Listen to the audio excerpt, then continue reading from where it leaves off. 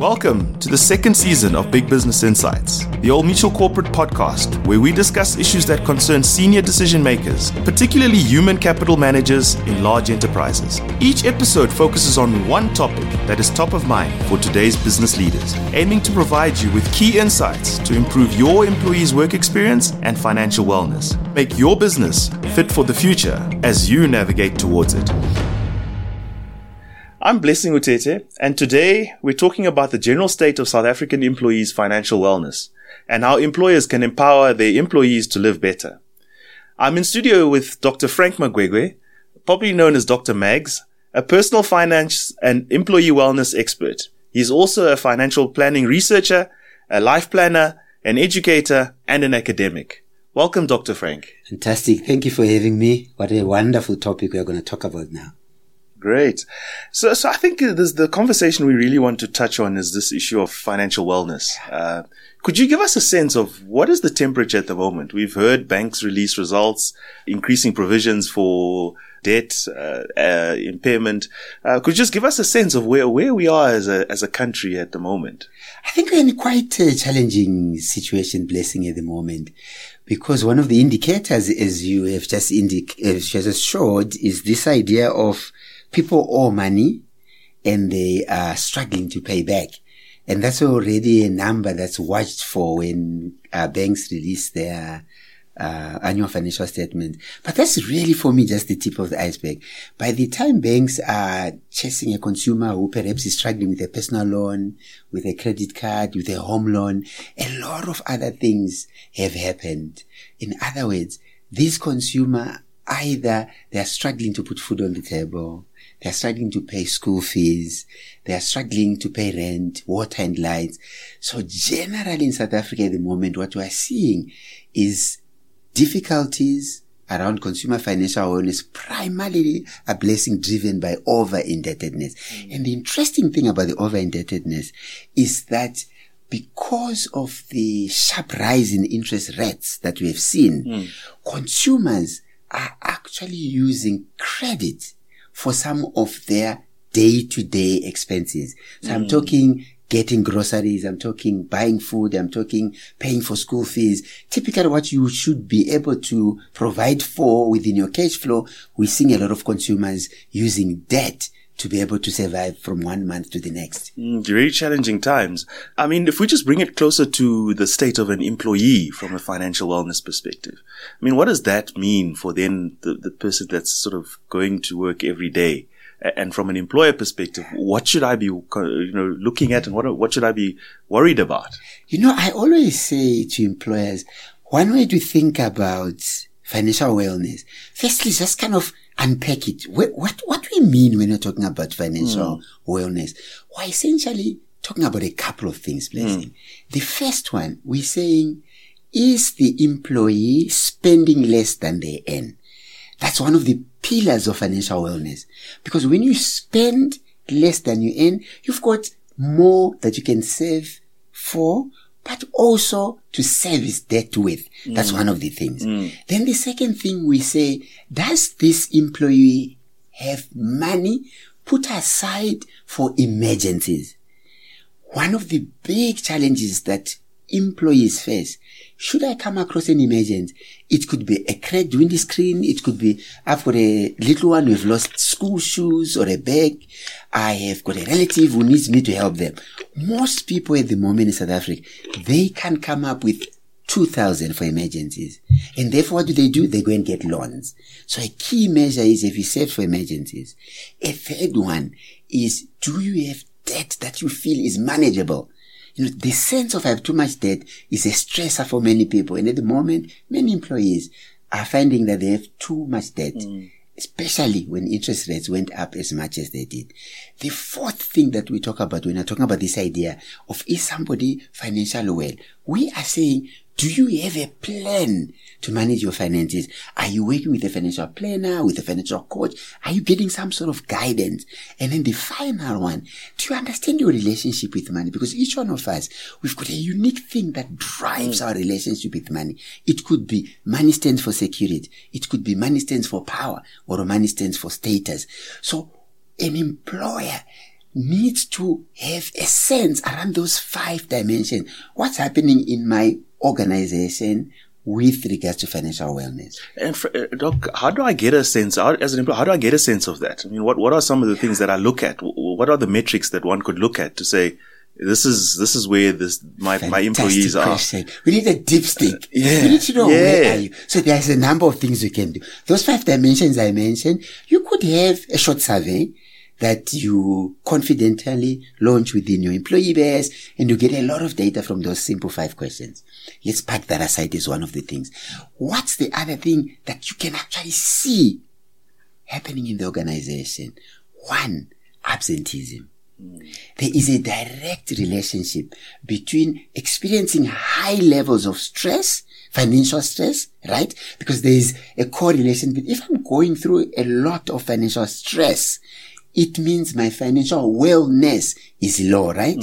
Because one of the markers that we use, or one of the guidelines for, if you have high levels of financial wellness, you've got low stress. So absenteeism is often a marker of that, right? An employee who's struggling with financial stress, it's affecting them mentally. They've got a lot of worries around it. It's affecting their parenting. It could be even affecting not only their mental health, also their physical health. So look into your absenteeism, right? Because often employees have data on that. That's one. Another interesting one, Blessing, is working very long hours. Oh, wow. Okay. Right? How does that one present itself? It presents itself in the way that I've got so much financial stress. I feel I don't want to make any mistake. Imagine with my financial stress, if I lose my job, things will even get worse. So often that's a sign of someone who might be going through long hours, at work. Someone looking off at 8. Early in the morning at 6, a manager should pick that up and have a dialogue that's safe with the employee. Which brings me to a third one, Blessing, that one of the key roles an organization can give to a manager is to make it safe for them just to dialogue about finances. And often it's about the manager making it safe. Also just say, things are so tough for us at the moment. Interest rates are going up. I wonder what's happening to car loans. I wonder what's happening, to home loans. So for me, those 3 things can really play a key role as a sign of what's happening. Do a survey if you can. Have your own manager talk to employees in a safe space. That's also quite important. And as I've said, watch those employee records. What's happening with long hours or absenteeism? Yeah, it's very insightful. I think the challenge is always that there's stigma around wellness. And finances in finances, employees don't want to say these things. They don't want to show up and tell their manager that I'm actually struggling. Yeah. But if you've got these other metrics that you're talking about, it can complement you. Not only does it complement its Blessing, but what I've also seen in practice is, you're quite right, that one of the big stigmas is, think about it. If I come to you as my manager and I say to you, I'm struggling, a debt collector just called me and I'm at risk of losing my car, right? I've been vulnerable. I've shared that with you. At the back of my mind as an employee, I'm saying, could this be used against me, right? In my role at the workplace. So the role of the manager to make it safe, it all happened to us. Often, interest rates going up is, you didn't do anything about it. It's an external factor that's now worsening your financial situation, which means you now have low financial health.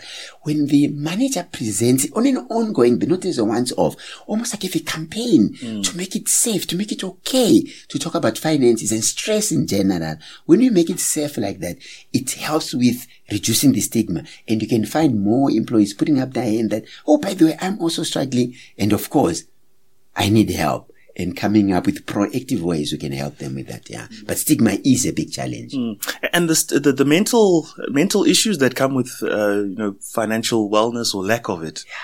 That's another aspect that is concerning. That's a huge thing. And Blessing, for me, one of the most misunderstood concepts.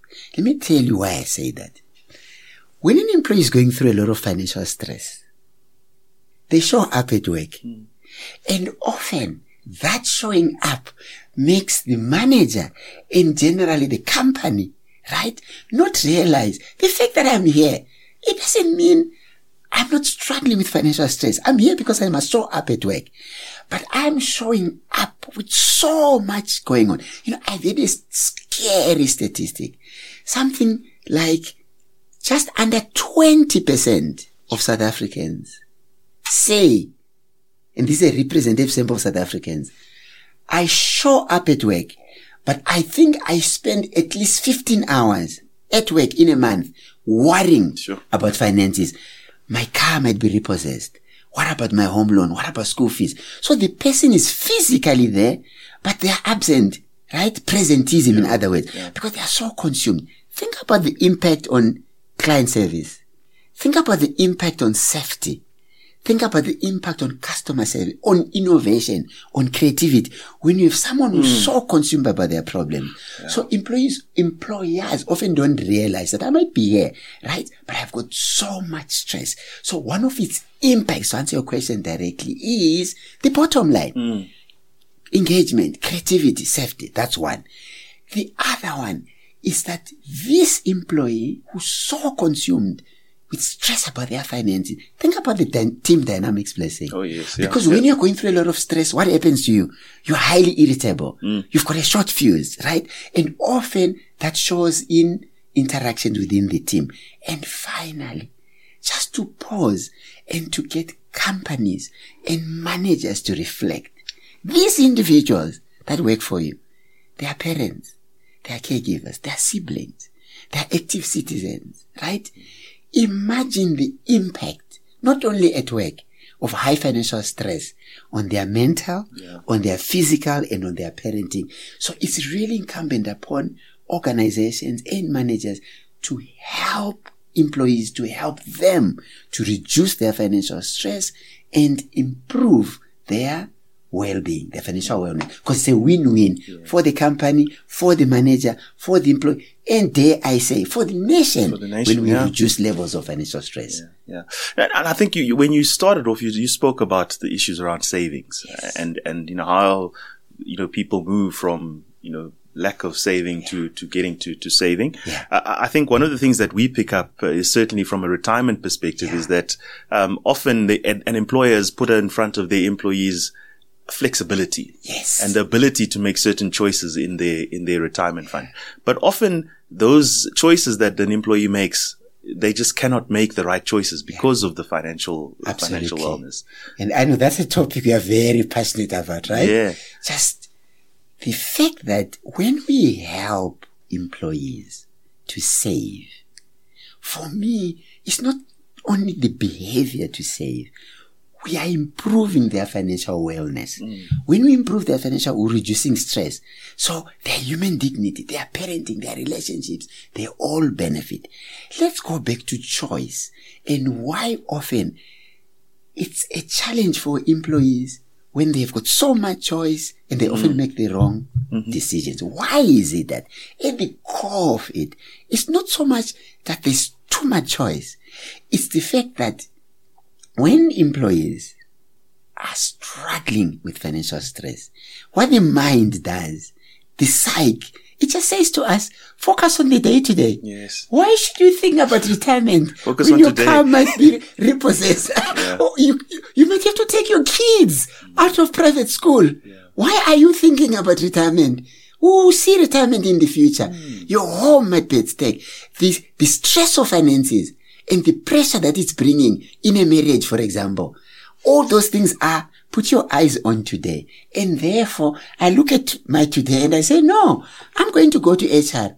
I'm going to ask them that, may I please reduce my contribution to the lowest possible so that I get more cash at the end of the day. Forgetting, yes, I'm getting more cash today, but it means when I get to retirement, I won't have enough because I was getting cash today. And I think for me, helping employees see that balance, that we can't wait for financial stress to end, then we start saving more for retirement. We need to be able to do both. So yes, maybe we shouldn't take the highest level of contribution, but maybe something moderate and deal with our financials. We've got to deal with both today and the future. Why? Because the future creeps upon us. And before we know it, we're close to retirement. So the message for me, employers must drive, is the ability to do both. And how do we do that? Through financial education. Because often employees don't realize, by me putting 100 rands more today in savings for my retirement fund, it gets compound interest. Absolutely. It grows, it benefits. And therefore, the power of doing both will serve me well at retirement. Yeah.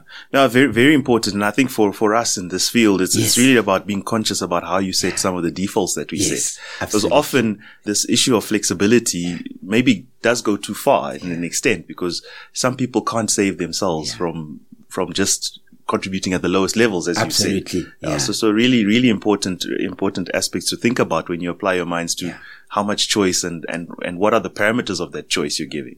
In the number of times we've mentioned default, Blessing, it's so aligned to the psychology of money, to behavioral finance, where they're saying often it is helpful for the consumer, the employee's financial wellness, when we say to them, it's very interesting. Remember we spoke about maybe contribute in the middle. Yes. So you said the default is contributing in the middle. If you don't want to contribute in the middle, you have effort to go and reduce it to the low or to higher. And people often, that effort, they don't like to spend energy on that. And therefore you find the majority contributes at the middle. So that power of default is very important. May I also, Blessing, because I know it's very close to your heart, the power of default, often for young people, you know it very well. Young people go in, what do they want? Lot of cash at the end. Net salary. Net salary must be high.